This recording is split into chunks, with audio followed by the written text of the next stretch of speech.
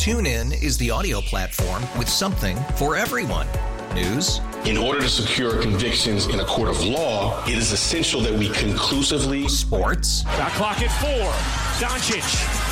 The step back 3. You bet. Music. You set my world on fire.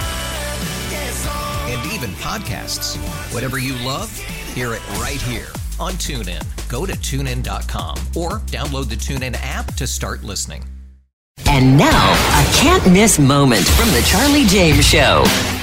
Well, we got some bad news. The Republicans used to have I don't want to use the word comfortable, but used to have a little bit of advantage in the House of Representatives. Used to have a little bit of advantage. And over the past year, maybe even a year and a half, we have seen that advantage slip away and erode and erode and erode. And all of these members of Congress that got together and voted to kick out George Santos, going to get rid of that guy. And then you had, Bowtie McHenry said he was going to step down, yada, yada, yada, whatever. Well, how's it looking now? How does the Republicans' advantage in the House of Representatives look right now? Because guess what? We lost another one. Another loss for the GOP under Romney McDaniel.